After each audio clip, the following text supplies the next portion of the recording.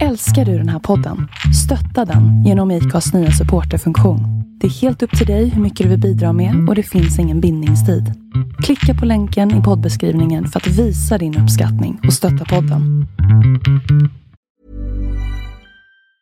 When you're ready to pop the question, the last thing you want to do is second guess the ring. At BlueNile.com, you can design a one-of-a-kind ring with the ease and convenience of shopping online. Choose your diamond and setting. When you find the one, you'll get it delivered right to your door. Go to BlueNile.com and use promo code LISTEN to get $50 off your purchase of $500 or more. That's code LISTEN at BlueNile.com for $50 off your purchase. BlueNile.com, code LISTEN. Many of us have those stubborn pounds that seem impossible to lose, no matter how good we eat or how hard we work out. My solution is PlushCare. PlushCare is a leading telehealth provider with doctors who are there for you day and night to partner with you in your weight loss journey. They can prescribe FDA-approved weight loss medications like Wegovy and Zepbound for those who qualify. Plus, they accept most insurance plans. To get started, visit plushcare.com/weightloss. That's plushcare.com/weightloss. Whoops. All right. So do these are just background, or these should are they just go there? backup? Okay. Yeah, the plan B. I'm like the you said that once or twice, but I'm like the creepy girl in The Ring. Like when I show up, like the technology and the television starts yeah, behaving funny. My wife's like that. I tried to FaceTime her last night and it was just static. And I go, your interference field with technology just prevents us from communicating. But are you a tech guy? I'm pretty tech savvy. I'm not, I don't know how to code or anything like that, but I probably, my age group of people, I know more than most people. You know your way around a settings menu. A little bit, yeah. I know enough to screw things up and get in trouble, Like I think I know more than I do, and then I end up creating problems. These are raw bars, by the way. What's that? Oh, cool. So it's like raw food. Oh, nice, man. I'll eat one when we're done. I don't want to feel mealy mouth. Every once in a while, the stars and planets are aligned, and I get the chance to meet up with one of the really big and interesting international names. Rich Roll is known not only for his immensely popular podcast, but also for being a plant-based ultra-endurance athlete.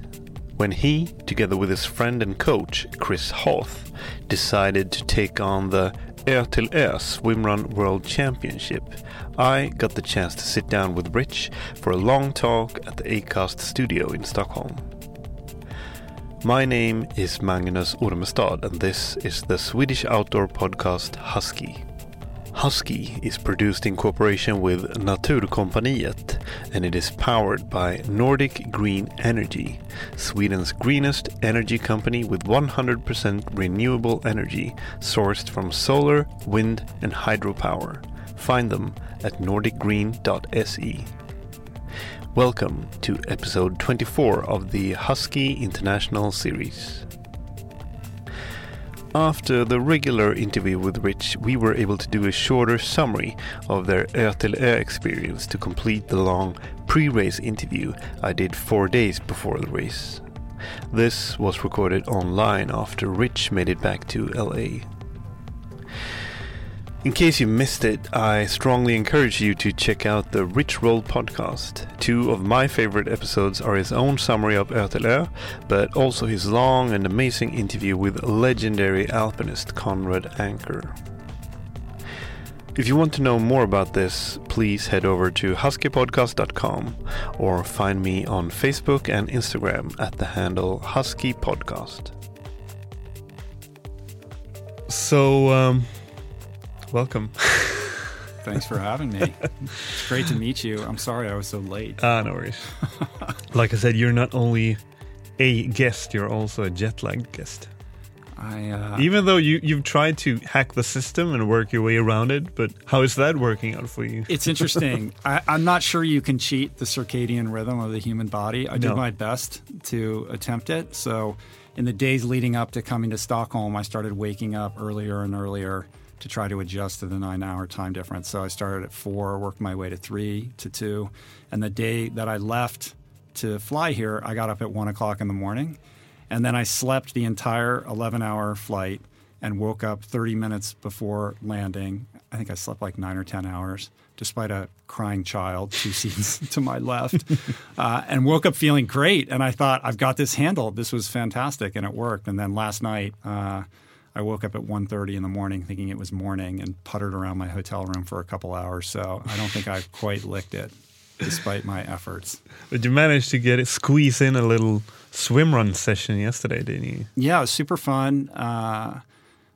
Mikael Rosen, who they call the Rain Man of swimming here in Sweden, and I believe he is the Swedish national open water coach, picked me up from my hotel, and we met 2 other guys, Niels and Axel. Yeah. And I share office around. with Niels. Oh, you do? Actually. Cool. Yeah. Oh, yeah, he was telling me. Yeah. So we did a little circumnavigation of that prison island called, what is it called? Långholmen. Långholmen. Yes, I'm still working on my pronunciation, which is very bad, so forgive me.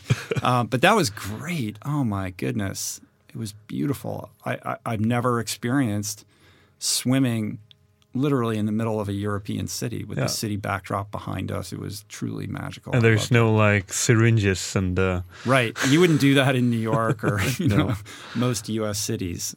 So that was a treat. And what was really great about that also is just how forthcoming all of them were about their experience competing in Ötillö. Yeah, perfect pronunciation. Yeah, all right. Yeah. I finally got it. Yeah, after butchering it for months on my own podcast.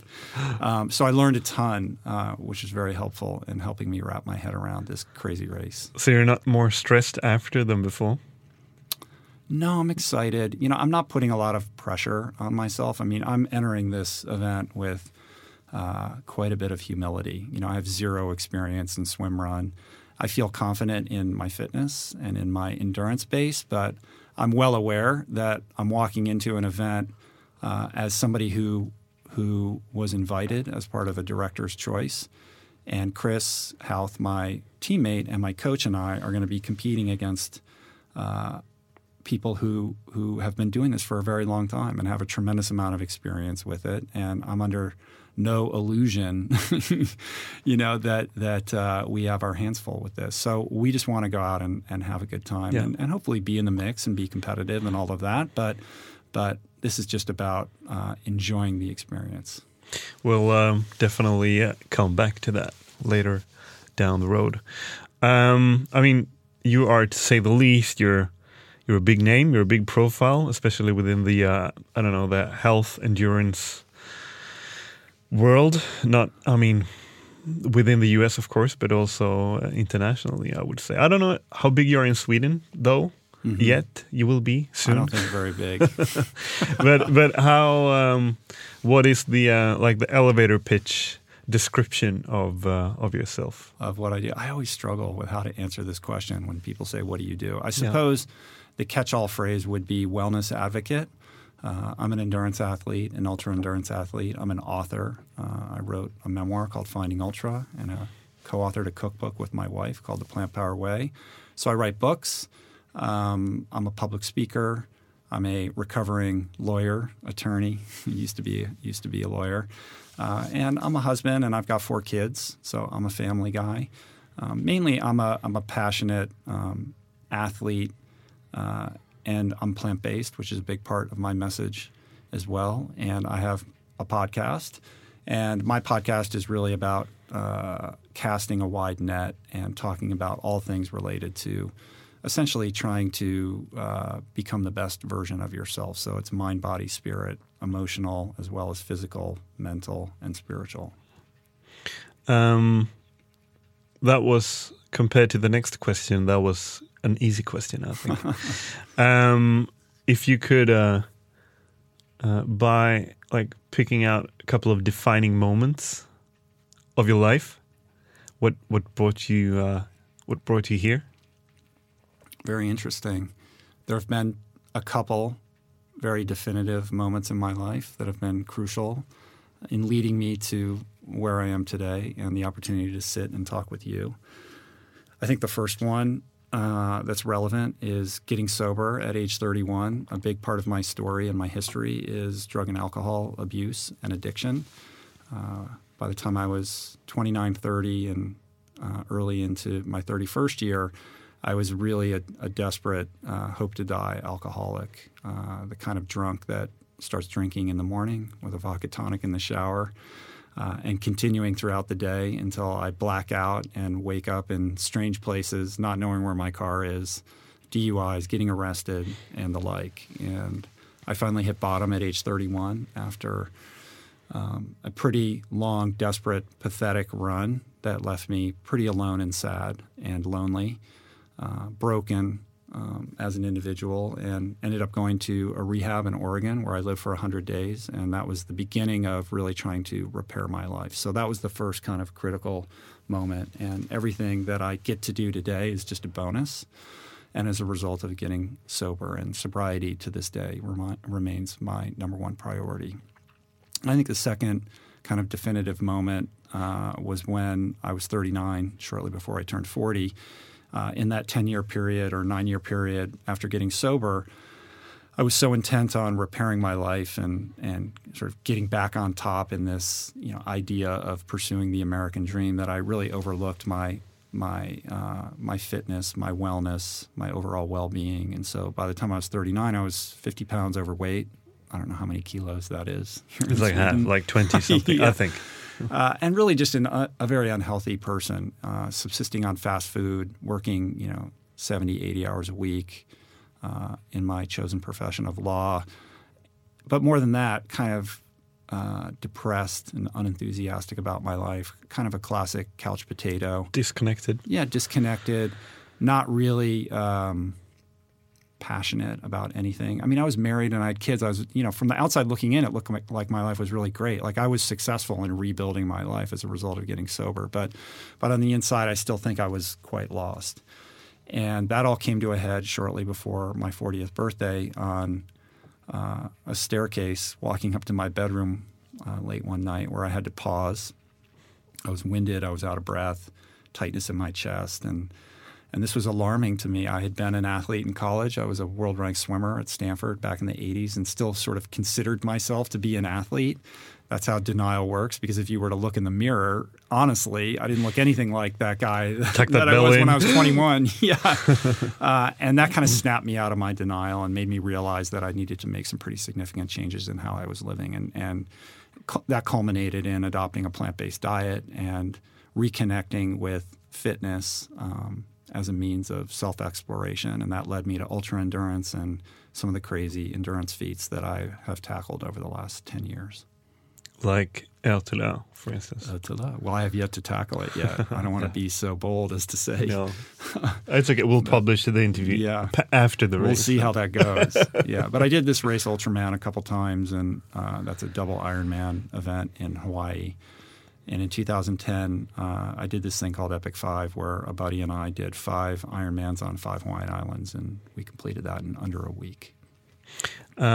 We will touch upon many of the things that you've been just told us about, like later in the interview. So please bear with me. Mm-hmm. And with Ultraman, that's kind of a segue into Ötillö in a way, and swimrun in a way, because.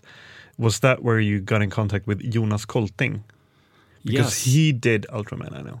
I have been inspired by Jonas for many years. Oh. When I first got interested in Ultraman, I started reading up on it, and Jonas was a multiple champion in that race, and I was reading articles on Slow Twitch about his experience.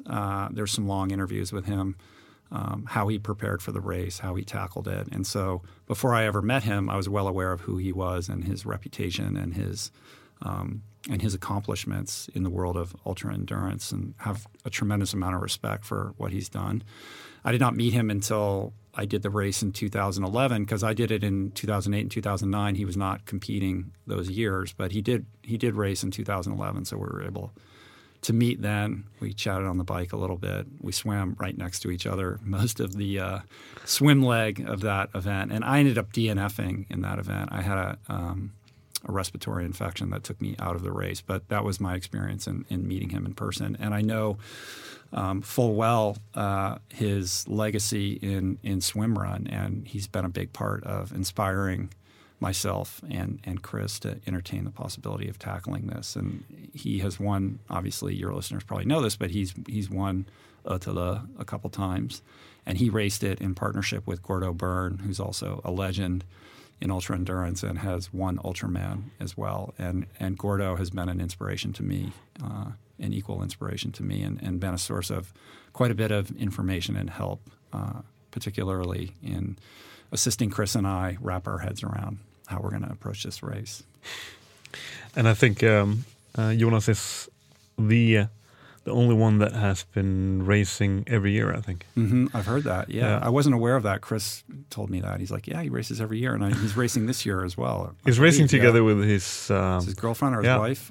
Fiance or girlfriend now, yeah.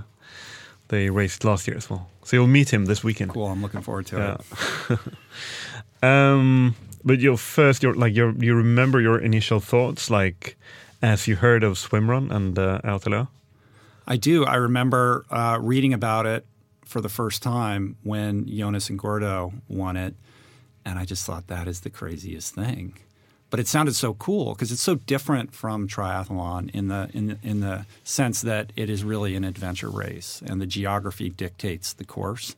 It seemed overwhelmingly challenging and intimidating, but I kind of filed it away in the back of my brain and thought, someday I'd like to do that. That looks like a good time.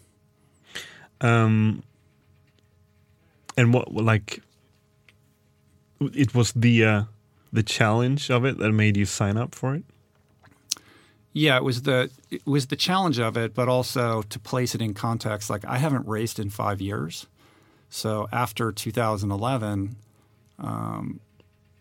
I really have been focused on trying to build my business. I didn't want to be a lawyer anymore, and I wrote my book, Finding Ultra, which came out in 2012. And I really wanted to leverage that to figure out a way to create a career that could support my family based on these things that have been so transformative in my life, everything from sobriety to plant-based nutrition to endurance, sports, et cetera. And so it took many years to try to figure out how I was going to do that in a way that would be financially viable. So I was very focused on that. And I remained relatively fit during that period of time, but that's when I started the podcast and writing more books and doing a lot of travel for speaking. And like I said, it took years until that became a stable thing.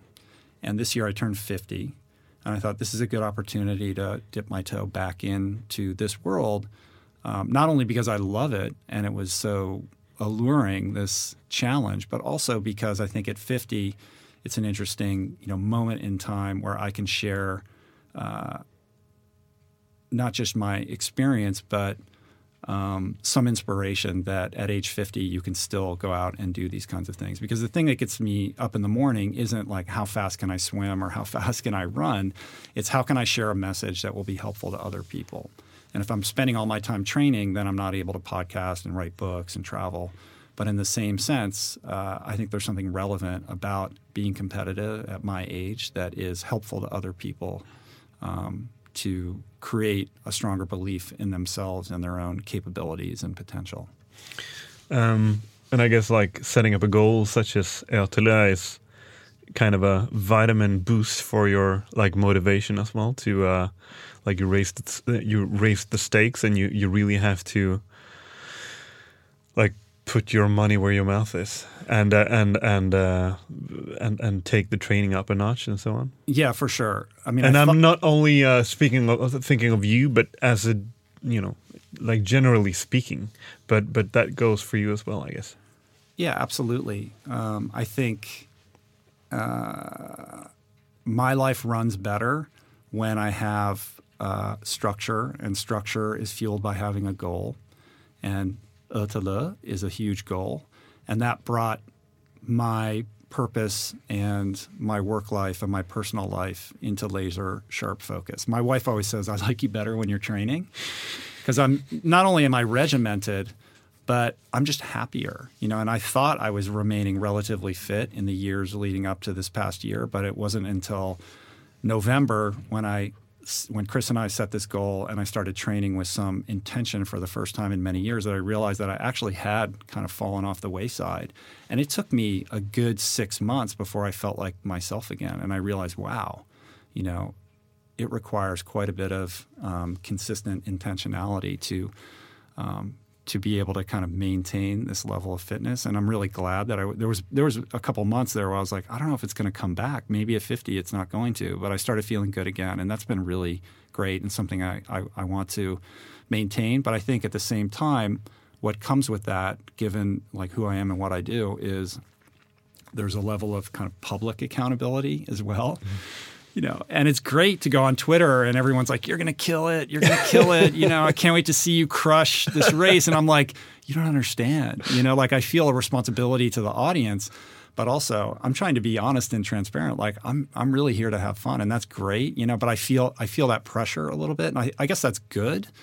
And I feel it's gratifying to know that I've helped to spread the word about swimrun and Otolo to the world, because in the United States, it's not a thing. There's a couple races, but it's brand new. Most people don't know about it. And they're more curious and interested than I originally suspected. Like I do these special podcasts with my coach, and I thought they'd be really niche and not that interesting to the average listener, because it's not like my audience is average people. It's not just endurance athletes. It's mostly just people trying to do a little bit better in their life. And I thought the swim run stuff, I'm going to lose their attention, but they're like super into hearing about it, which has been really cool.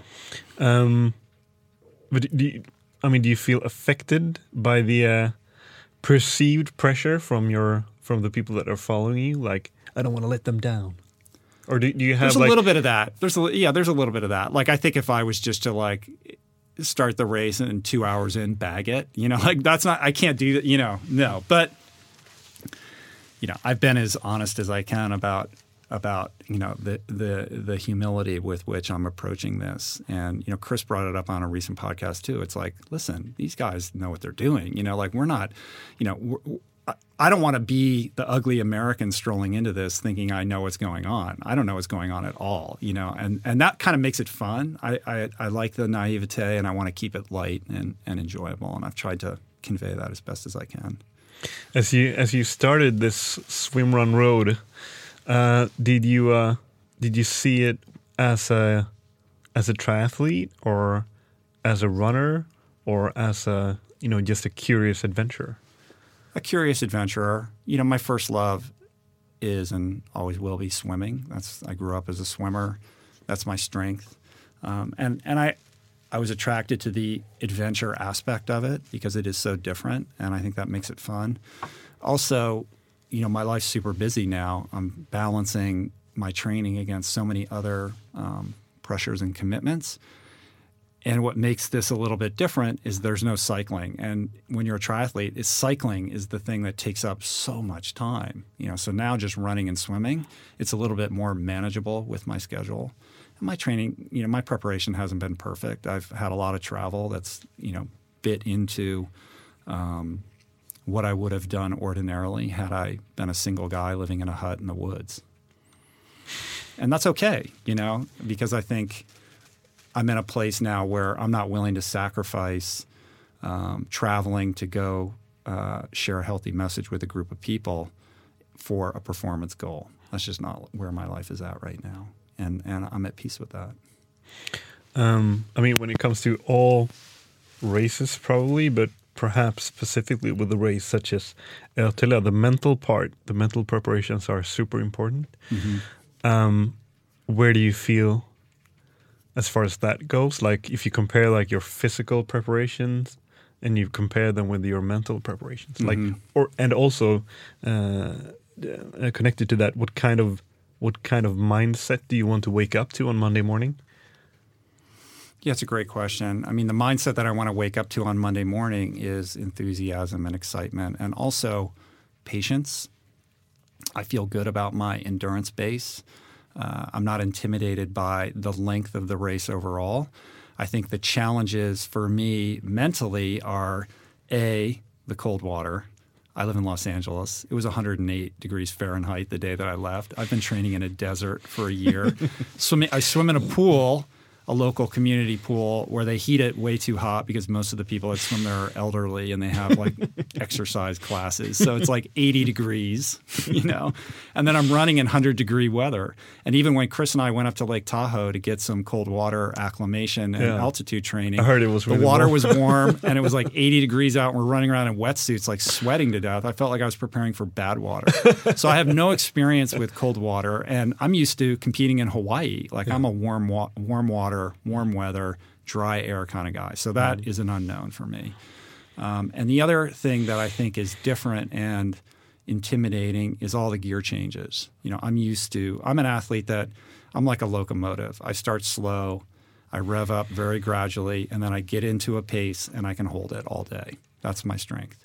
Here, the first segment is a 1,200-meter run that I'm sure is going to be a sprint right into a 1,700-meter swim, and everyone's going to be gangbusters, and heart rates are going to be through the roof. And that's how it's going to be all day, up and down, and that is not my strength. Like being in that anaerobic state is different, and learning how to acclimate and get comfortable with the speeding up and the slowing down and the revving and the surges. That is very intimidating and not something I have that much experience with.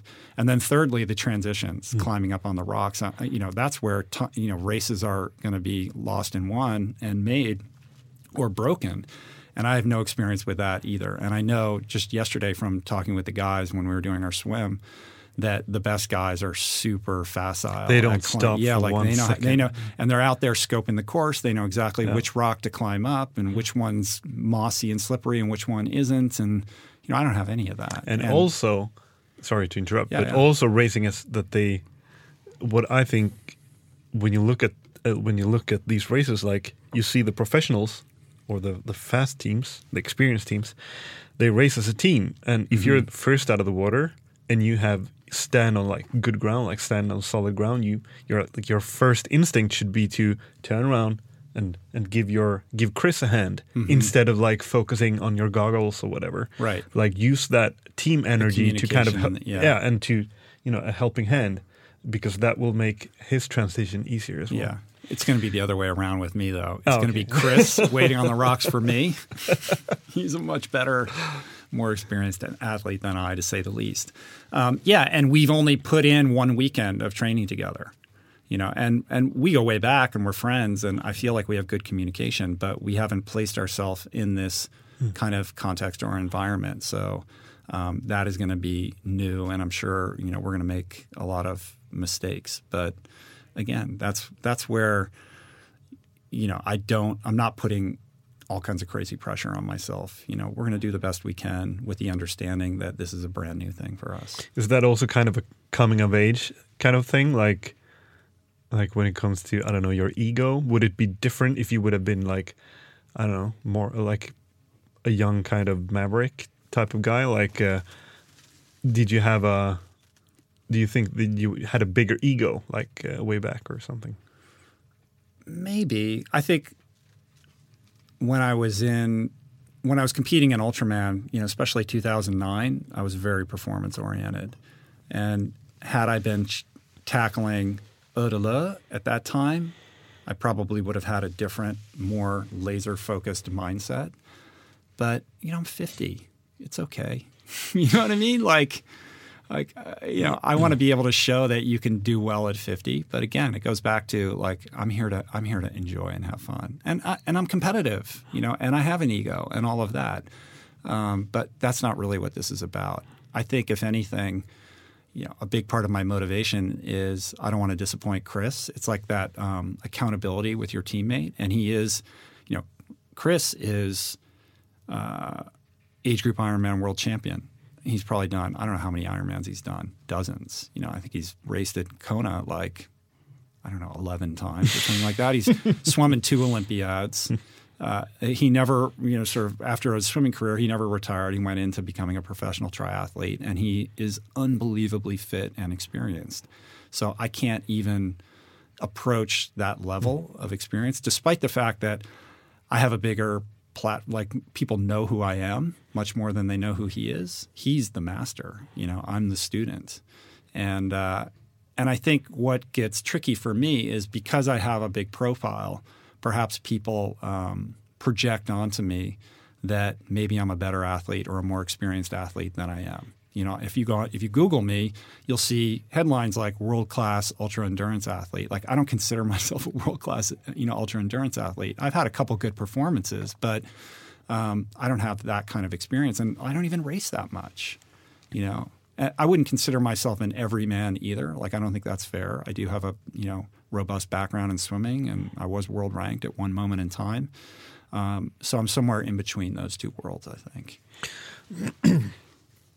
Not to jinx anything, but what could make you feel like less satisfied as you reach the finish line on Monday? I think only if I feel like I didn't try my hardest, or if for some reason I made some mistakes that were rookie mistakes or things like that, or if, I get separated from Chris somehow and let him down, like that, I think that would be a bummer. Or, I drop out. It's not going to happen. Yeah, I hope that doesn't happen. But, as long as we can work together and we're communicating well and, we're just sort of out there doing it and finish strong, then I'm going to be happy. I mean, I'm here for the experience. I'm going to try to compare and analyze and kind of try to discuss triathlon versus swimrun in a way. Mm-hmm. And if I would like generalize a bit, I would say that triathlon is a lot more static, based on data, for instance.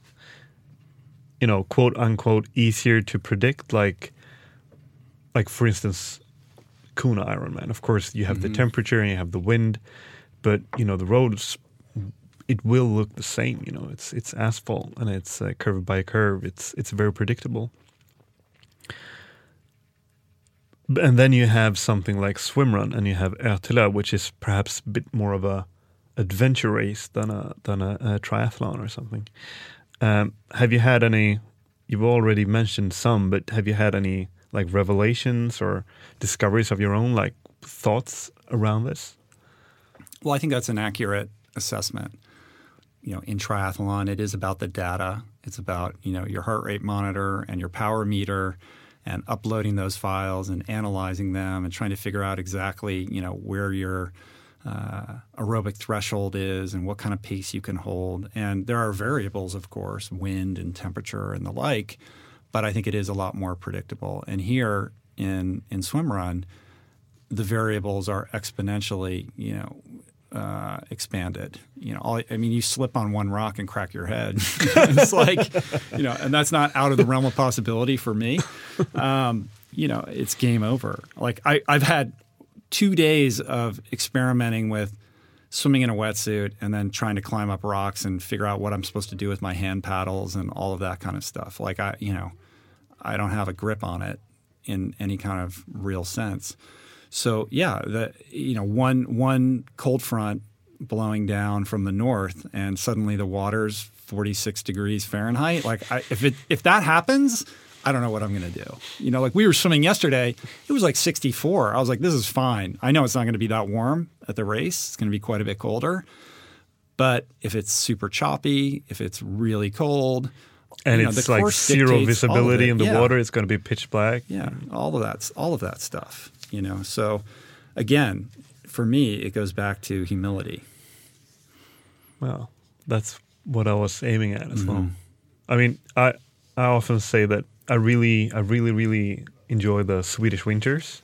And one reason I think, as I've gotten older, one reason that I think that I really like winters is that it is a very good reminder that humans are not in control. Like we set up these like cozy little environments for ourselves with smartphones and whatnot, and then boom comes a cold front and some snow and wind, and everything is at a standstill. Yeah, and I think that's something that a lot of people, like in a scary pace are moving away from that mindset. And so this could be kind of you got to stay humble. And maybe it's good for a triathlete to tackle a swim run once in a while. Yeah, I think so. Also, triathletes are very, they have the blinders on and they're just my data and this is what I'm doing and this is my thing. It's a very individuated sort of endeavor. And swim run, you have a partner, you have a teammate, and that changes everything. And I would imagine, and this is informed and supported by conversations I was having yesterday with the guys, like the teams that do well are the ones that really know how to communicate and can stay positive and are in sync with each other. That is the determining factor above and beyond your, what is your VO2 max and, what is your, anaerobic threshold, et cetera. And also, I think it's very good for people to learn how to adapt to something that they can't predict. Mm-hmm. Like you really got to roll with the punches, sort of. I think that's a good perspective. Yeah, exactly. It's about that. Because you're no stranger to like physical endurance in nature and rough terrain. But I also have kind of a theory on that, going back to, for instance, Ironman. It's a race course with easy terrain offers fewer layers of mental challenge, in a way. Mm-hmm. So I want to you can look upon it in two ways, I think. Either flat terrain will make the challenge even more difficult because you are forced to, you can only look inwards. Like there is zero distractions because you're just on this flat piece your of... Your head's down and you're just... Exactly. So either it's more difficult, it's just mind and body, whilst like moving through very technical terrain like sky running, trail running, and swim run, it's you can let your focus slide to the surroundings instead, and in that way, in that matter, you can kind of fool yourself, like because you don't have the time to think that you're tired because you got to look, on the loose rocks and what's beneath you and ahead of you. So can you compare these two perspectives? Do you know where I'm getting at? Yeah, I know exactly where you're getting at. I mean, I guess I can address it to an extent with the caveat that my response is not informed by my experience in swim run because I don't have any experience. But I would project or imagine, based on what you're saying and what I can assume, is going to unfold on Monday, is that very thing. I think in triathlon, you're racing against yourself. The environment is certainly a part of the experience. And at Ultraman, there's crazy headwinds and there's climbs and there's jellyfish in the water. So to some extent, you are dealing with that, but it's very temperate. It's not. You're not in a washing machine. In the water, getting tossed all over the place and without any ability to see what's 5 feet in front of you and the like. And you don't have to worry about where a teammate is and making sure that you're 10 meters, within reach of that person. You're not climbing up on rocks and all. I mean, the number of unknowns is just, infinite. So again, that allows me to, tap into that humility and appreciation for the lack of control that I will have. Just embrace it. And, one of the things you learn in sobriety very early on is that the people that stay sober, that are able to achieve and maintain sobriety, are the ones who are able to let go of their self-will, to surrender in this kind of spiritual way, and understand that their long-term well-being is related to the extent to which they can, release their sense of control over their environment and other people and circumstances. And I think that's highly applicable to endurance sports, ultra-endurance sports, and certainly to swim run, which just ratchets up the volume on all of that. Yeah, it's kind of difficult to be control freak, I guess. Right. You're going to make yourself crazy, and you're going to spend a lot of energy, and you're going to ultimately end up frustrated because you can't control any of it. Is it easy for you to end up in a state of flow as you compete or train in these disciplines? In training, yes. It's very much an active meditation for me. I love it. I think it makes me a better person and a better servant. More clear-minded and more focused, and better in touch with what's important in life. In terms of whether I can enter some kind of flow state on Monday, I'll let you know Monday night. Probably not, But the preparation for it is very trance-like for me, and and I do all my training alone. Chris, we don't even live, he lives in Northern California. People are always wanting to run or do stuff with me, and that's great. And I like to do that from time to time, but I really relish and cherish the alone time. It's, with 4 kids and everything that I do, that's my time to be with myself, and I protect that. It means a lot to me, and it is a part of, me. It's a big and an important part of me being the best version of myself that I can be. But is that that's got to be a kind of a characteristic with you that you like? There's never been a faster or easier way to start your weight loss journey than with PlushCare. PlushCare accepts most insurance plans and gives you online access to board-certified physicians who can prescribe FDA-approved weight loss medications like Wegovy and Zepbound for those who qualify. Take charge of your health and speak with a board-certified physician about a weight loss plan that's right for you. Get started today at plushcare.com/weightloss. That's plushcare.com/weightloss. plushcare.com/weightloss. Quality sleep is essential. That's why the Sleep Number Smart Bed is designed for your ever-evolving sleep needs. Need a bed that's firmer or softer on either side? Helps you sleep at a comfortable temperature? Sleep Number Smart Beds let you individualize your comfort, so you sleep better together. J.D. Power ranks Sleep Number #1 in customer satisfaction with mattresses purchased in-store. And now save 40% on the Sleep Number Limited Edition Smart Bed for a limited time. For J.D. Power 2023 award information, visit jdpower.com/awards. Only at Sleep Number stores or sleepnumber.com. Hey, it's Paige DeSorbo from Giggly Squad. High quality fashion without the price tag. Say hello to Quince. I'm snagging high-end essentials like cozy cashmere sweaters, sleek leather jackets, fine jewelry, and so much more. With Quince being 50 to 80% less than similar brands. And they partner with factories that prioritize safe, ethical, and responsible manufacturing. I love that. Luxury quality within reach. Go to quince.com/style to get free shipping and 365-day returns on your next order. Quince.com/style.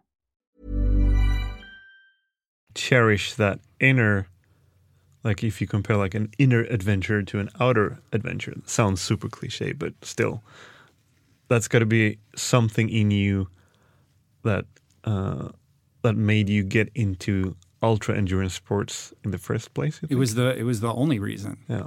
I mean, I enjoy the physical aspect of it and being fit and all of that, but it's always been an inner journey for me. It's always been a spiritual journey, and without putting too esoteric, a point on it. I began this journey for myself mainly because I wanted to reconnect with who I am and who I want to be.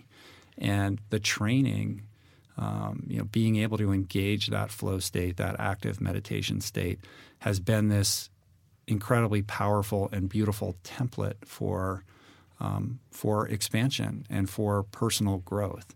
And yeah, I get really fit and, all these other things happen as a result of it.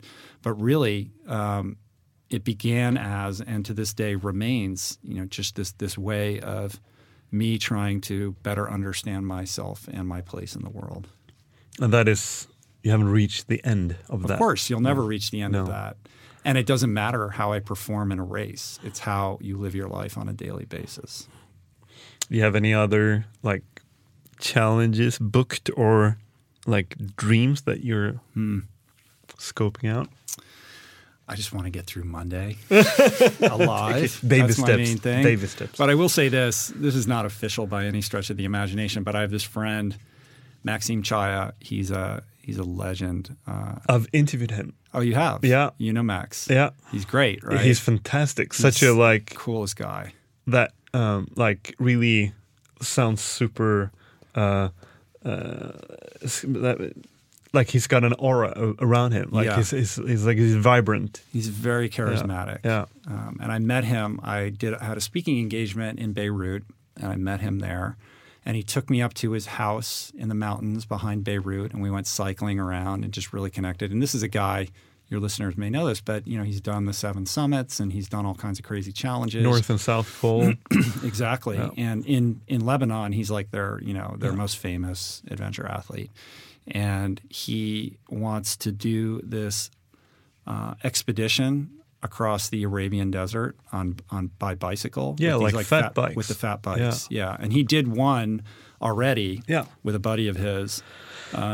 And he has a second one that he is preparing for right now, and he's trying to enlist me to do it with him. Of course you will. And so let's make it he called official. me the other day, and all that charisma, was like got me so excited.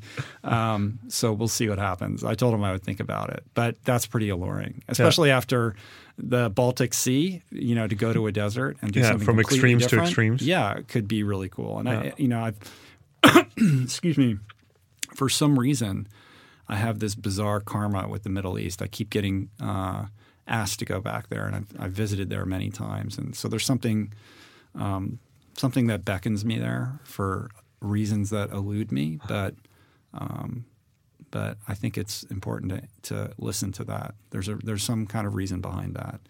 If it was anybody else but Max, I would say no way. But I trust him implicitly, and I think that could be really cool. So we'll see how that pans out. And what I really like with him is that like his goal, like he really, really wants to he wants to put Lebanon in a positive way in the media and on the map. Like not only like when it comes to conflicts and bad stuff, he really wants to like show the positive parts of it. And that's really a fantastic mission, I think. I've been to Beirut twice, and the people there are very proud of their country. And there's a lot of screwed up BS going on there right now. In fact, I was there for the Beirut Marathon. I left the day before ISIS attacked a neighborhood. That was the day before the Paris bombings. And that so what happened in Beirut kind of got erased from the news cycle. But as somebody who had visited there and had literally been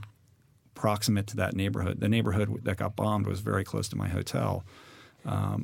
I feel like I have an appreciation for how tempestuous and tumultuous it is to live there, and I have an understanding of how kind of messed up, the government institutions are. At the same time, everybody that I meet over there just, they love it. They want what's best for the country, and Max is a beautiful ambassador of that. The fact that he stays, like they can all, I know wealthy people there. They could live wherever, and they choose to stay there. Max is also, all about trying to inspire healthy living and in that part of the world. And these are new ideas, in that part of the world. And he's able to communicate that in a way where they can hear it, and that's a part of the world where, the United States, the Western developed nations have kind of exported unhealthy lifestyle habits, and they're experiencing diabetes and heart disease and obesity in numbers that are unprecedented in the history of humanity. But they don't have that kind of tradition of fitness and healthy living that we have over here. So he's all about that. And to the extent that I could help participate in spreading that message, that's a cool opportunity for me. You got to have him in the show. Yeah, I would love to. I mean, when I met him, I was like, I got to get you on the podcast. He listens to the podcast. He's always texting me, I love this interview, I love that interview. But like I do all mine live. And so I was like, we just have to be in the same place to do it. What part does nature and the surroundings play in your in your mindset as you go out on the long hauls? Could you go out and run like 5 hours in a city block, or? Yeah, I think we have this idea that, we're indoors right now, or we could go out in nature, but we're always in nature. We're never removed from nature. Mentally, we may be checked out from that fact, and perhaps it's different here in Sweden because the weather is so severe that you're always in touch with it. But in Los Angeles, it's very easy to immunize yourself from nature. You're in your car, you're in your air-conditioned home, but no matter where you are, we are part of this greater ecosystem. And for me, the kind of training that I do is an active form of appreciation for that. And that applies to whether I'm out on a trail and I don't see anybody for hours and hours and hours at a time, and I can kind of lose myself in the purest form of nature. Or I'm in Manhattan and I'm urban trail running, and when I'm in Manhattan, I don't go to Central Park because I have like nature, that kind of nature at home. So when I'm in someplace like New York City, or even this morning, I went running here, I want to experience what the city has to offer. So I will go out without any agenda, and I'll just run the streets. And sometimes I get lost. I try not to have a map or have an agenda for where I'm going to go. I just want to immerse myself and go where the spirit moves me. And that's nature too. And I have an equal appreciation for that. I mean, New York City is like one of my favorite places in the world to run. You're so stimulated by life in its various forms in a way that's so different from being on a trail run. And, I appreciate that as equally as, being alone on a mountain. No, but I think it's good to be able to adapt. I find it difficult to run in cities, but very easy to run in nature. Mm-hmm. But I don't know. But I think, like in New York, for example, you're just so stimulated by so much all the time that you lose track of time because you're like, look at that. Wow, look at that. Yeah, look what's going on over there. Like if you go to a place where you don't feel at home, it makes it easier to kind of forget the fact it's a different kind of adventure. Yeah. And here's a tough one. How would you say that you're what I like to call like generator or reactor? How would you describe it? How does it look like? What does it look like? What is it made of? The part of you that like keeps you moving forward? What gets me up every morning and excited is the opportunity to be of service to other people. And the podcast and the platform that has evolved as a result of that has given me a deeper appreciation of what that role is and what it looks like. I don't consider myself to be some inspiring figure. I'm just a guy trying to figure life out just like everybody else. But the truth of the matter is that I do have this audience, and that provides me with an opportunity and also a responsibility to use that platform for the greatest good. And so in thinking about it in that context, I see myself as a generator, as a catalyzer, as somebody who has the good fortune of being able to help activate people to self-actualize in a way that perhaps they have overlooked in their life. One of the themes that comes up all the time, and one of the things I talk about all the time on my show is this idea that we're all sitting on top of vast reservoirs of untapped human potential. That potential may be athletic or it may be something else. But I think we all can agree that we keep our blinders on in certain ways in our life because it's comfortable, and change is hard. So to the extent that I can serve as a catalyzer or as an example of somebody who does my best, not always so great, but tries to step outside of my comfort zone and entertain new ideas and put myself out there in situations that scare me, and that has some kind of cascading effect on other people to look at their lives differently and more broadly. That's how I see my role. And so I guess that makes me a generator more than a reactor. Although when I have guests on my show, I react to them. I host my podcast not as a platform to tell people how they should live or what they should do. I'm curious about how other people have done things in their lives. And so the show is about is about them. And that doesn't mean I always agree with them, and I'll react to them, as I see fit. But to share the perspectives and the messages and the inspiration from a wide swath of people and personalities, so that people can take what resonates with them and hopefully implement those lessons into their own life or not. Would you say that your perception of, again, both mentally and physically, what a person is able to do, would you say that your perception of that has, this is such a leading question, but would you say that it has been changing over the years, like thanks to both your own performance, but also like the people you've met along the way, like for instance, the people that you've had as guests in your podcast? Without a doubt. I've had now, I think 311 episodes. And as you know, like hosting a podcast is the greatest scam in the world, because it gives you an excuse to call up amazing people who inspire you and hoodwink them into sitting down and answering all your questions. And in my case, a lot of my guests become my friends. And these are incredibly inspiring people that I'm just so blessed to get to meet. And then they become part of my life. And so my life has changed tremendously for the better. I have continued to expand, imperfectly, of course.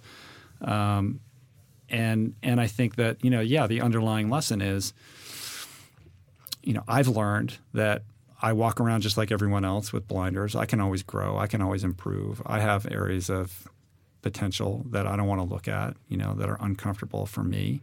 And I think my honesty about that and my vulnerability and my authenticity allow people to emotionally connect with my show, because they can relate on some level. And it gives them permission to feel that way as well, and hopefully flip that mirror and reflect a little bit more deeply. And also, I think you're a good as a host. You're a good listener as well. You don't mix yourself up too much with the person that you're having on as a guest. I think that's good to kind of leave them the space. I think. Thank you. It's a tricky mix, right? Because for me, it's not just an interview. I don't want to let them control the show, but it's not about me, and it is about me. So I want it to be an even-handed conversation where we're participating, but I don't want to overshadow or overstep them either.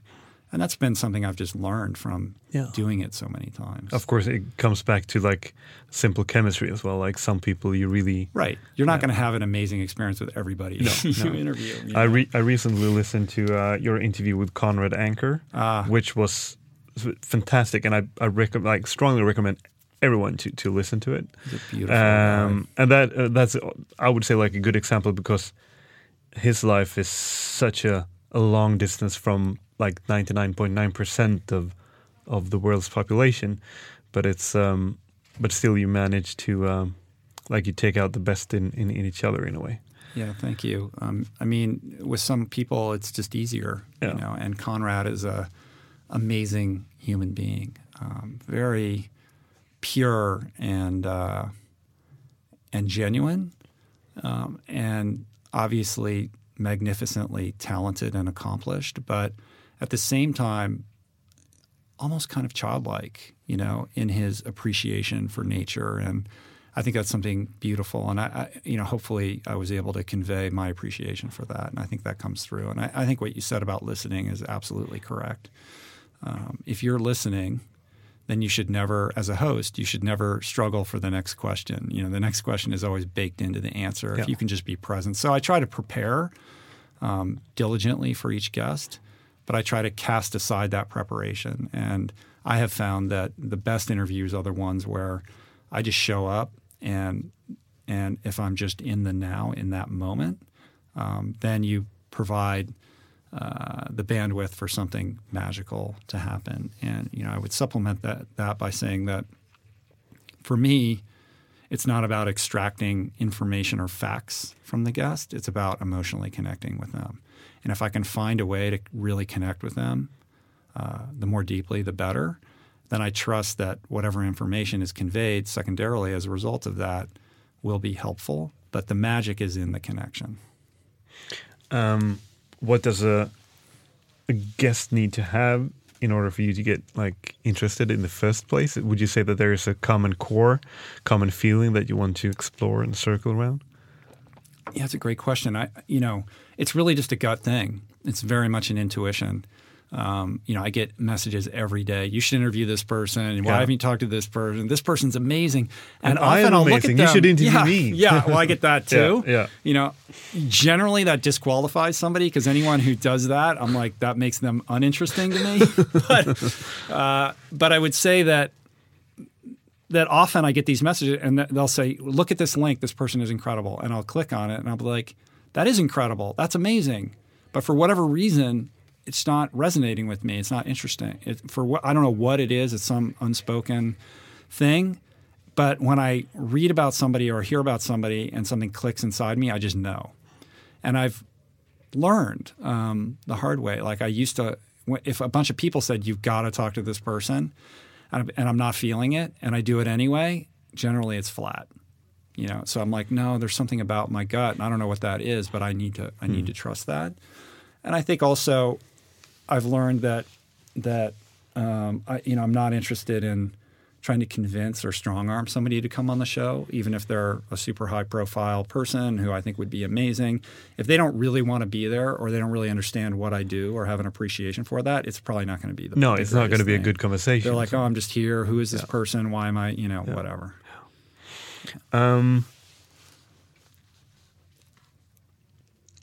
You are, as you said earlier, you're plant-based. Do you ever get that people are a bit provoked by your quote-unquote extreme way of living? Uh-huh. Or I guess that, only in the recent years that has changed because like going to like a normal restaurant and order a vegetarian or even vegan dish, it's not a big thing today. Right. It was 2 years ago or 3 years ago, but so things are changing like super fast. But do you get that? Of course I get that. I don't think it's extreme. People that do au-delà, they don't think it's extreme, but the average person does. So I guess similarly or analogously, like I don't look at my diet as extreme. I look at it as healthy. I've been doing it for 10 years. I love it. I understand that it's much more mainstream in a place like Los Angeles than probably here in Stockholm. But I can tell you, there are tons of amazing plant-based restaurants all over this city, and I've already eaten at a couple of them and met some really cool people that are into it. So it is changing. I think that people are waking up to the idea that nutrition plays a large role in terms of not only just feeling good and performing as an athlete, but in the context of disease prevention and longevity. And there's a lot more to be learned, but I can tell you from my own personal experience that plant-based nutrition restored my vitality, and it's powered me through all these crazy athletic adventures. And I look at my role in this whole thing as somebody who can go 100% plant-based. I don't eat any animal products in my diet and haven't for a very long time. And a lot of people will see that as severe or extreme. But they'll also look at au-delà. Oh, I said it wrong again. Oh, it was okay. It was Ultraman, Epic 5, all these things is crazy extreme. And I can say, look, I eat 100% plant-based. I do these crazy things that most people can't wrap their head around, so that the average person who's 40 or 30 or 50, who's probably watching a little bit too much television and eating too many Cheetos and watching too much football and not doing enough, can look at me and say, well, if that guy did all that, like at least I can move, 20% or 50% in his direction. So I want to create that belief, that possibility in other people. I would say that like these thoughts and theories concerning nutrition and health is really a big part of the trends within endurance and adventure sports right now. What would you say are that, like from your perspective, what are the big trends as you see now and in the foreseeable future? In nutrition, you mean? Or in nutrition and endurance sports? Well, I'll take them one at a time. I mean, in nutrition, nutrition is very I don't know what it's like here, but in the United States, very emotional. A lot of heated debate, a lot of very passionate arguments. It's almost like politics, and there are camps, and those camps are siloed in their respective ideologies. And so productive communication between the camps becomes problematic and very difficult, which is one of the reasons why I don't get into preaching or telling people how they should eat or should not eat. I'm focused on doing what works for me. Yeah. If people want to talk about it, happy to talk about it, and to just be an embodiment or an example of this lifestyle. But I don't want to get into muckraking and, casting aspersions on how other people want to do it. But I think there is kind of a little bit of a war going on right now between the plant-based community and, what used to be sort of paleo, but now has morphed into low carb, high fat. And there's a lot of debate around saturated fats and all these sorts of things. And I mean, if you go on Twitter, it's just insane, and it's like I try to stay out of all of that. I can say that I think eating plant-based is a marvelous, amazing way to eat and live. Not only is it disease preventative, it will fuel you through all of your athletic endeavors. It's amazing how quickly I can recover from all of my workouts. And environmentally, it's much more sustainable. It doesn't use the amount of resources or water. You're basically opting out of this factory farming system that is devastating our rainforests and acidifying our oceans and contributing to species extinction. And animal agriculture contributes more greenhouse gas emissions than all of transportation combined, and we're not talking enough about that. So it feels good to live in a way that is not further contributing to that, and also it's just it's a compassionate way to live. You're not involving yourself in the kind of slaughter of all these innocent animals that are sacrificed in order for us to eat the way that we're used to eating. At the same time, it's not for me to preach or tell anybody how to live. In terms of changes in endurance sports, I think it's cool. There's a couple swim run races now that are popping up in the U.S. I know there's one in San Diego, and California swim run. Yeah, there's a North Carolina one. There was one in Maine a couple weeks ago. So you got the bug as well. So it's starting. Yeah, it's starting. I think it will grow as people look for the thing beyond triathlon. I think it's probably a great haven for a lot of burned out triathletes to do something different and fun and new. And I like how the geography dictates the course. Like an Ironman is an Ironman wherever you go. And that course is going to be different, but it's always going to be 140.6, right? And swim run is completely contingent upon the locale. And I think there's something cool that is adventurous and awesome about that. And there's no age groups. Yeah, you have mixed teams like the men. The team thing is huge. All of that. It's just a further iteration and evolution of endurance. And I think that's cool. And at the same time, you're seeing an explosion in ultra running that's happening as well, which is obviously very adventure based. At the same time, Ironman and marathoning has never been bigger. It's like these races just sell out. They're like crazy. But I think people are looking for, okay, what's next? What's next? What's the new thing? So that would be the next question. What kind of emotions or experiences do you think people are looking for? I think people are looking to feel alive. I think people are looking to feel vibrant and connected with themselves and the world. Most people, Henry David Thoreau said it best, the mass of men lead lives of quiet desperation, and what is considered resignation is confirmed desperation. And I think that's a very prophetic, astute assessment of mankind, of humankind. It was appropriate then and perhaps even more appropriate now. A lot of people are living lives and working jobs that are not fulfilling. They're sitting in cubicles, they're working 9 to 5, or they're working 7 to 9, or whatever it is, and they're living for the weekend. And this is not the natural state of man. What it does is it disconnects us from not just ourselves, but our environment, and leaves us, I think, deeply dissatisfied and confused about what life is really about. And I think adventure sports and endurance sports is a way of of reconnecting that chord, of allowing people to engage in something that is primal, that I think is deeply woven into the fabric of our DNA. And like I said at the outset, for me, it's been a template for that exploration. And so on a surface level, you can chalk it up like, I just want to get fit again. I want to like challenge. I want to beat my buddy. I want to raise money for charity. But I think there's something deeper that's going on that maybe we don't talk enough about, but I think is really the driver. And that is this deep dissatisfaction with life, premised on a culture that is overemphasizing professional gain and material accumulation with the built-in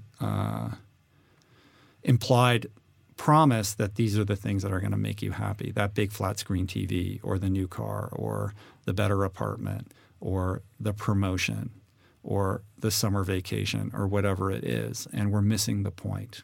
The point is to be as engaged as we can with our lives and our bodies and our fellow man as deeply and as profoundly as we can on a moment-to-moment, day-to-day basis. And I think things like Swim Run provide the opportunity to remind us of that. It's like breaking the curse of the overprivileged Western society, in a way.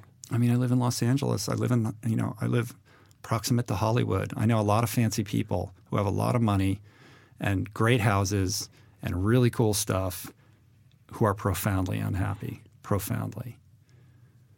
And it's a funny thing because we all sort of get that intellectually. Like we know, money doesn't buy happiness. We know that. But somewhere deep down in the back of our mind, we're like, yeah, but like if I can get that Tesla, it'll be good. You know what I mean? Or it's the same thing with death. We're like, yeah, I know everybody dies. But like deep down, we're like, yeah, maybe that's not going to happen to me. You know? So it's a reminder. I would say that I'm guessing that you are a person that many people are like, they look up to you and like are jealous and or envious of you. But what kind of people, or are there any type of people that you are envious of? Well, first I would say, I don't get a lot of like sort of hate on social media. I'm sure there are plenty of people out there that resent me or what. I mean, also as like this spokesperson for endurance sports that I've become like, I'm not that accomplished. It's like I've never won a race. There's people who would better carry this mantle, but for whatever reason, circumstances have evolved that here I am. So I'm sure there's a lot of people who are like, why is he the guy who's talking about this stuff? I'm not on the direct receiving end of much of that. I get it from time to time. But I'm aware of it, and I think, I think envy and jealousy; those are low vibrating emotions. Yeah, but also, I mean, this is me not having English as a mother tongue. What I mean is, I would like my perception is that being envious, like, look up to, not being like I don't want you. Yeah, like I don't want this person to have this life. Yeah, exactly. I don't want that person to have it. I want me to have it. But I don't mean it like that. I mean it like this is something that I strive for. Right. Like, I got you. That's different. Yeah, because it takes the negative connotation out of it. Yeah. Yeah. It's funny. Like I was talking with my wife the other day, and we're like, I have to stop and go, wow, we get to live this amazing life. And we suffered for a long time to be able to create it. So it's not like we just woke up and it was delivered to us. Like we went through like 7 years of very difficult financial stuff, and it all worked out in the end, but it was very touch and go for a while. And so, I'm very appreciative of the role that I get to play right now, and it's not lost on me that I'm very privileged to be able to do what I get to do and have this life where I get to like do what I like. It's amazing. It's such a gift. And so for years as a lawyer, I was like, how do I get out of being a lawyer? I don't know how I'm ever going to like escape this thing that I don't want to do anymore. And it took way longer than I ever thought, but I know what it's like to feel that way. And I understand that I get to carry that frequency for other people. And my job is to try to help them find whatever it is inside of themselves to create their version of what I've got to experience. So that's part of my mission in terms of like who I look to, who's I mean, I wouldn't trade my life with anybody's. Like I'm doing exactly like if I won the lottery and won millions of dollars right now, I would still do I would do exactly the same thing I'm doing right now. Yeah, maybe I would like build a cool podcast studio or like do other stuff that I can't financially afford right now. Like not to buy fancy stuff, but just to like I wouldn't, I'd still live in my house. Like I don't want for anything. And I think when you're really engaged in your life and you're really happy doing what you're doing, you're not looking around going, oh, I wish I had that better car, or I wish I had this or that, because you're so engaged in your life. And I remember being very unhappy in my life, making good money, and all I thought about was like material things, like I need this, I need that, I need that. But when you're really tapped in and enjoy how you're spending your time throughout the day, that kind of vanishes. So I don't aspire to have anybody else's life, but I glean inspiration from, a lot of my podcast guests. Like, how are they living their life? Like, how can I apply what they're doing to my life to make my life like tweaking a little bit better? Tweaking, yeah, like small tweaks, and it's a process. It's something that's always evolving and changing. So, what do you see like in the future for yourself? I don't have like some 5-year, 10-year plan. Take it as it comes. Yeah, I mean, well, I have things that like there's a couple of books that I want to write, and perhaps a couple more endurance challenges. I'm really just enjoying what I'm doing right now, and I'd like to continue to grow the podcast. And when I look at what I do, like whether it's books or speaking or the podcast, or they're all just different distribution platforms for essentially a similar message. I want to continue to expand the bandwidth of those distribution platforms. I'm not like doing the podcast so that one day I get a TV show, but I have this audience now, and I'd like to continue to serve that and grow it, responsibly, as long as I get to maintain the integrity of what I'm doing. So, like I said, I don't want for anything. To the extent that I get to wake up every day and do what I do, I want to be able to continue to do that. As I continue to grow, though, I would like to get more support and staff to better institutionalize what I'm doing so that I can do more and reach more people. Rich Roll, thank you so much for taking your time. Thank you for having me. Best of luck on Monday. This was great. I loved it. It's awesome. We can keep talking if you want. Are you going to be at the race on Monday? I'll be working. You're going to be working? Yeah, I'm going to be working with the organization. Oh, okay. Yeah. But not on location? Oh, yeah. Are you going to be there? Yeah, cool. Yeah, I'm going to be there. So, awesome. Like, when I see you come Monday, like Monday afternoon, and if you don't look dead or dying, yeah, I might pop up with the old Zoom, okay, and ask for a comment. Sounds good. Of your day. Hopefully, I can talk still and I'm alive. Hopefully, yeah. Well, thanks a lot. This was super fun. Thank you. So now I will just try to get Rich online. Sure, man, let's do it. So do you remember the first thoughts that went through your head as you woke up on last Monday before the race? Well, my first thought was, I didn't sleep very well. I feel like I only slept like an hour. I was so nervous about the race. So my first thought was, oh man, I didn't get a very good sleep. Like I don't feel great. I don't have good energy, but this is happening. And looked out the window and the wind was howling and the rain was coming down, and it just was like, okay, let's go do it. Like you just have to get into that mindset. You shut down the thinking brain and all that chatter that tries to talk you out of whatever, and you just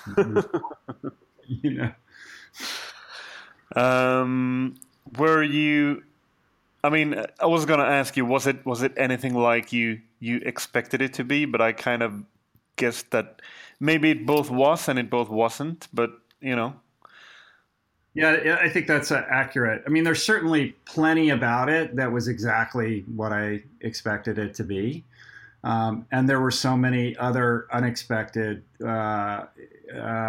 aspects of it, and I think the biggest one being just how technical the course was. Like, I knew it would be bushwhacking and all that kind of stuff, but I had no concept of just how difficult and technical the running course would be. I mean, the whole thing was an obstacle course. Like, I didn't know that going in. I thought there would be segments of that, and then it would kind of open up, and you'd just be trail running. But I didn't realize that literally you're just climbing and slipping and all of that. Like the scrambling part of it. Yeah. And I was not prepared for that. Like, I didn't train for that. I didn't think about that. And when it turned out that was most of it, I realized I was in big trouble. Yeah. I mean, you are a very experienced swimmer, but of course the weather played a kind of a big character during that day, which made a lot of the swims very, very spectacular and very special. Were you ever afraid, like, if only for a second? Not really. I'm really comfortable in that environment.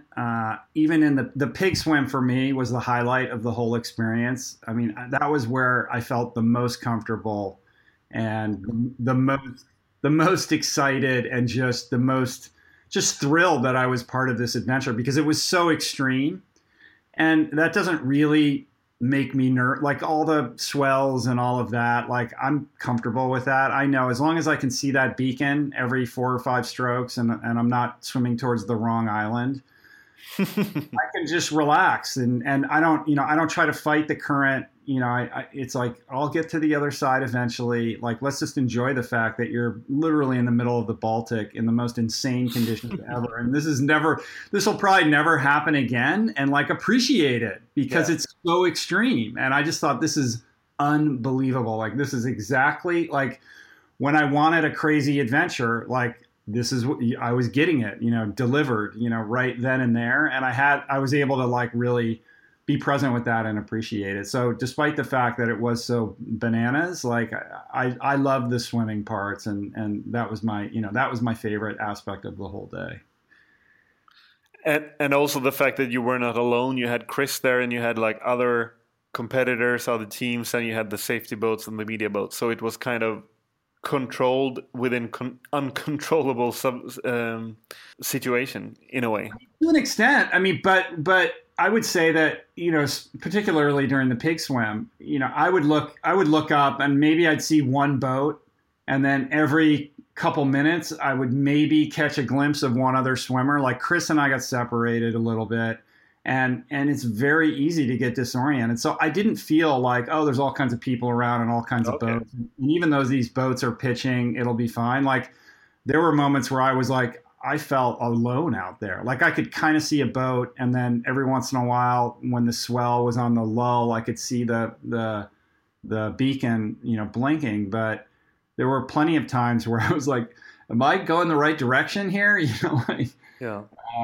So there was a sense of like aloneness, or like, being solitary out there. I mean, during our conversation in the previous part of the interview, we talked a bit about like being distracted by nature and being distracted by unpredictable nature to kind of take your mind off the fact that you're physically fatigued or whatever. Did you ever experience that, or was it just like an emotional and physical roller coaster? I mean, it was both. I would say it was more physical and emotional roller coaster than, oh, let's stop and appreciate the beauty, because I was suffering. I think Chris, Chris is so much more experienced than me, so much fitter than I am. And, I was the limiting factor in our team. So he was, sort of functioning at a much lower grade of output than I was. So he was able to appreciate it, I think, a lot more because he was having a good time, because, he just couldn't go any faster because I was slow. So he was always smiling and like, look at that and look at that. And we saw fox, we saw cool stuff. Yeah. But also like when you're in that, it's hard when you're suffering to like kind of still appreciate, like you can appreciate it in retrospect. But in the moment, there were times where I felt like, I even said this to Chris at one point. I said, we could have just been going back and forth between two islands the whole time. We would not know the difference, because it starts to all look the same, But were you ever able to find, to get into kind of a steady pace, kind of a steady flow, or was it just rushes up and down all the time? I mean, we were, I thought that was what would happen when we hit the 13-mile run, the long run. Yeah. But I was so beaten up from all the obstacle course, stuff before that I wasn't able to run the way that I planned. I mean, the last 3-kilometer run, I felt like I finally found my running legs, and we were able to open it up. But yeah, I struggled. I struggled with being able to just open it up and go. That was what, I was kind of banking on with my training, that when we finally got open terrain, that, I feel confident in my fitness and my ability to kind of run. But I just didn't know that the other parts of it would beat me up so badly. So any words and thoughts to anyone curious of swimrun? Yeah, it was a magical, beautiful, punishing, extraordinary, once-in-a-lifetime experience. I loved every aspect of it. I think, if you're looking for an adventure race, I mean, this delivers and then some. I will say that it is not for the meek or the faint of heart, at least, this course. I know from doing my podcast and kind of being on social media with this, that there's a lot of people who are like, I'm doing this next year. And I'm like, okay, well, maybe you should. That's great. But let's just take a moment here, so that you really appreciate what is actually going on here. Yeah. So I would encourage everybody to explore this world. But I think in order to toe the line at that particular race, requires a certain level of intense, prolonged, and specific focus that perhaps most people, myself included, may be underestimating. Do you see yourself trying out more swim runs in the future, like in the US or whatever? Yeah, sure. I think that one of the things that's cool about having done that race and then sharing it on my podcast and having that New York Times article being written about it is that it kind of puts Chris and I in this role of ambassador in the United States for the sport on some level. And so I think on some level I feel a responsibility to that. Like, I have an opportunity to introduce this sport to the United States, and there are, I'm not the only one, of course. There are people producing these races and organizing them, and you're seeing it grow, and that's really cool. So, yeah, I know there's one in San Diego, and there's one in Maine, and one in North Carolina. So I'd be very keen to, check those out and, be a part of the birth and growth of this sport here. Yeah. So, I mean, thank you so much again for taking your time. This section doesn't really have to be that long because you and Chris made an excellent post-race episode where you went through all your emotions and thoughts and experience from the Ötillö race, which it was a fantastic episode that I really encourage everyone to listen to. Good job. Yeah, thanks. Chris is also good work with the race, of course. Oh, thank you. But I would say, yeah, Chris is so eloquent and poised and thoughtful and articulate about. And man, his voice, he's got a fantastic radio voice. You just want him to keep talking forever. Just tell me something. I know. It's like, it really is kind of amazing, right? I'm not even sure he really understands how unbelievable it is. But everybody, I get so much feedback from people who are like, man, that guy, just let him talk. Yeah. So, Rich, thank you so much, and best of luck with your future endeavors, like with the book and now with your brand new swimrun career. Yes, thank you so much, Magnus. It's been a pleasure getting to know you, and thank you for having me. No worries. See you soon. Ciao. All right, cool. Bye-bye. You can also find Husky at huskypodcast.com or on Facebook and Instagram at the handle Husky Podcast. Husky is produced in cooperation with Naturkompaniet and it is powered by Nordic Green Energy, Sweden's greenest energy company with 100% renewable energy sourced from solar, wind and hydropower. Find them at nordicgreen.se. The music is made by Joel Mull.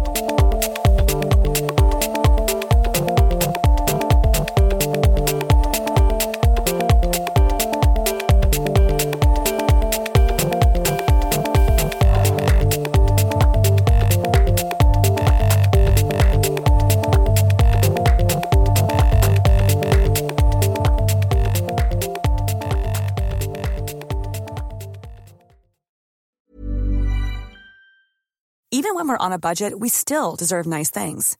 Quince is a place to scoop up stunning high-end goods for 50 to 80% less than similar brands. They have buttery soft cashmere sweaters starting at $50, luxurious Italian leather bags, and so much more. Plus, Quince only works with factories that use safe, ethical, and responsible manufacturing. Get the high-end goods you'll love without the high price tag with Quince. Go to quince.com/style for free shipping and 365-day returns. Planning for your next trip? Elevate your travel style with Quince. Quince has all the jet-setting essentials you'll want for your next getaway, like European linen, premium luggage options, buttery soft Italian leather bags, and so much more. And is all priced at 50 to 80% less than similar brands. Plus, Quince only works with factories that use safe and ethical manufacturing practices. Pack your bags with high-quality essentials you'll be wearing for vacations to come with Quince. Go to quince.com/pack for free shipping and 365-day returns.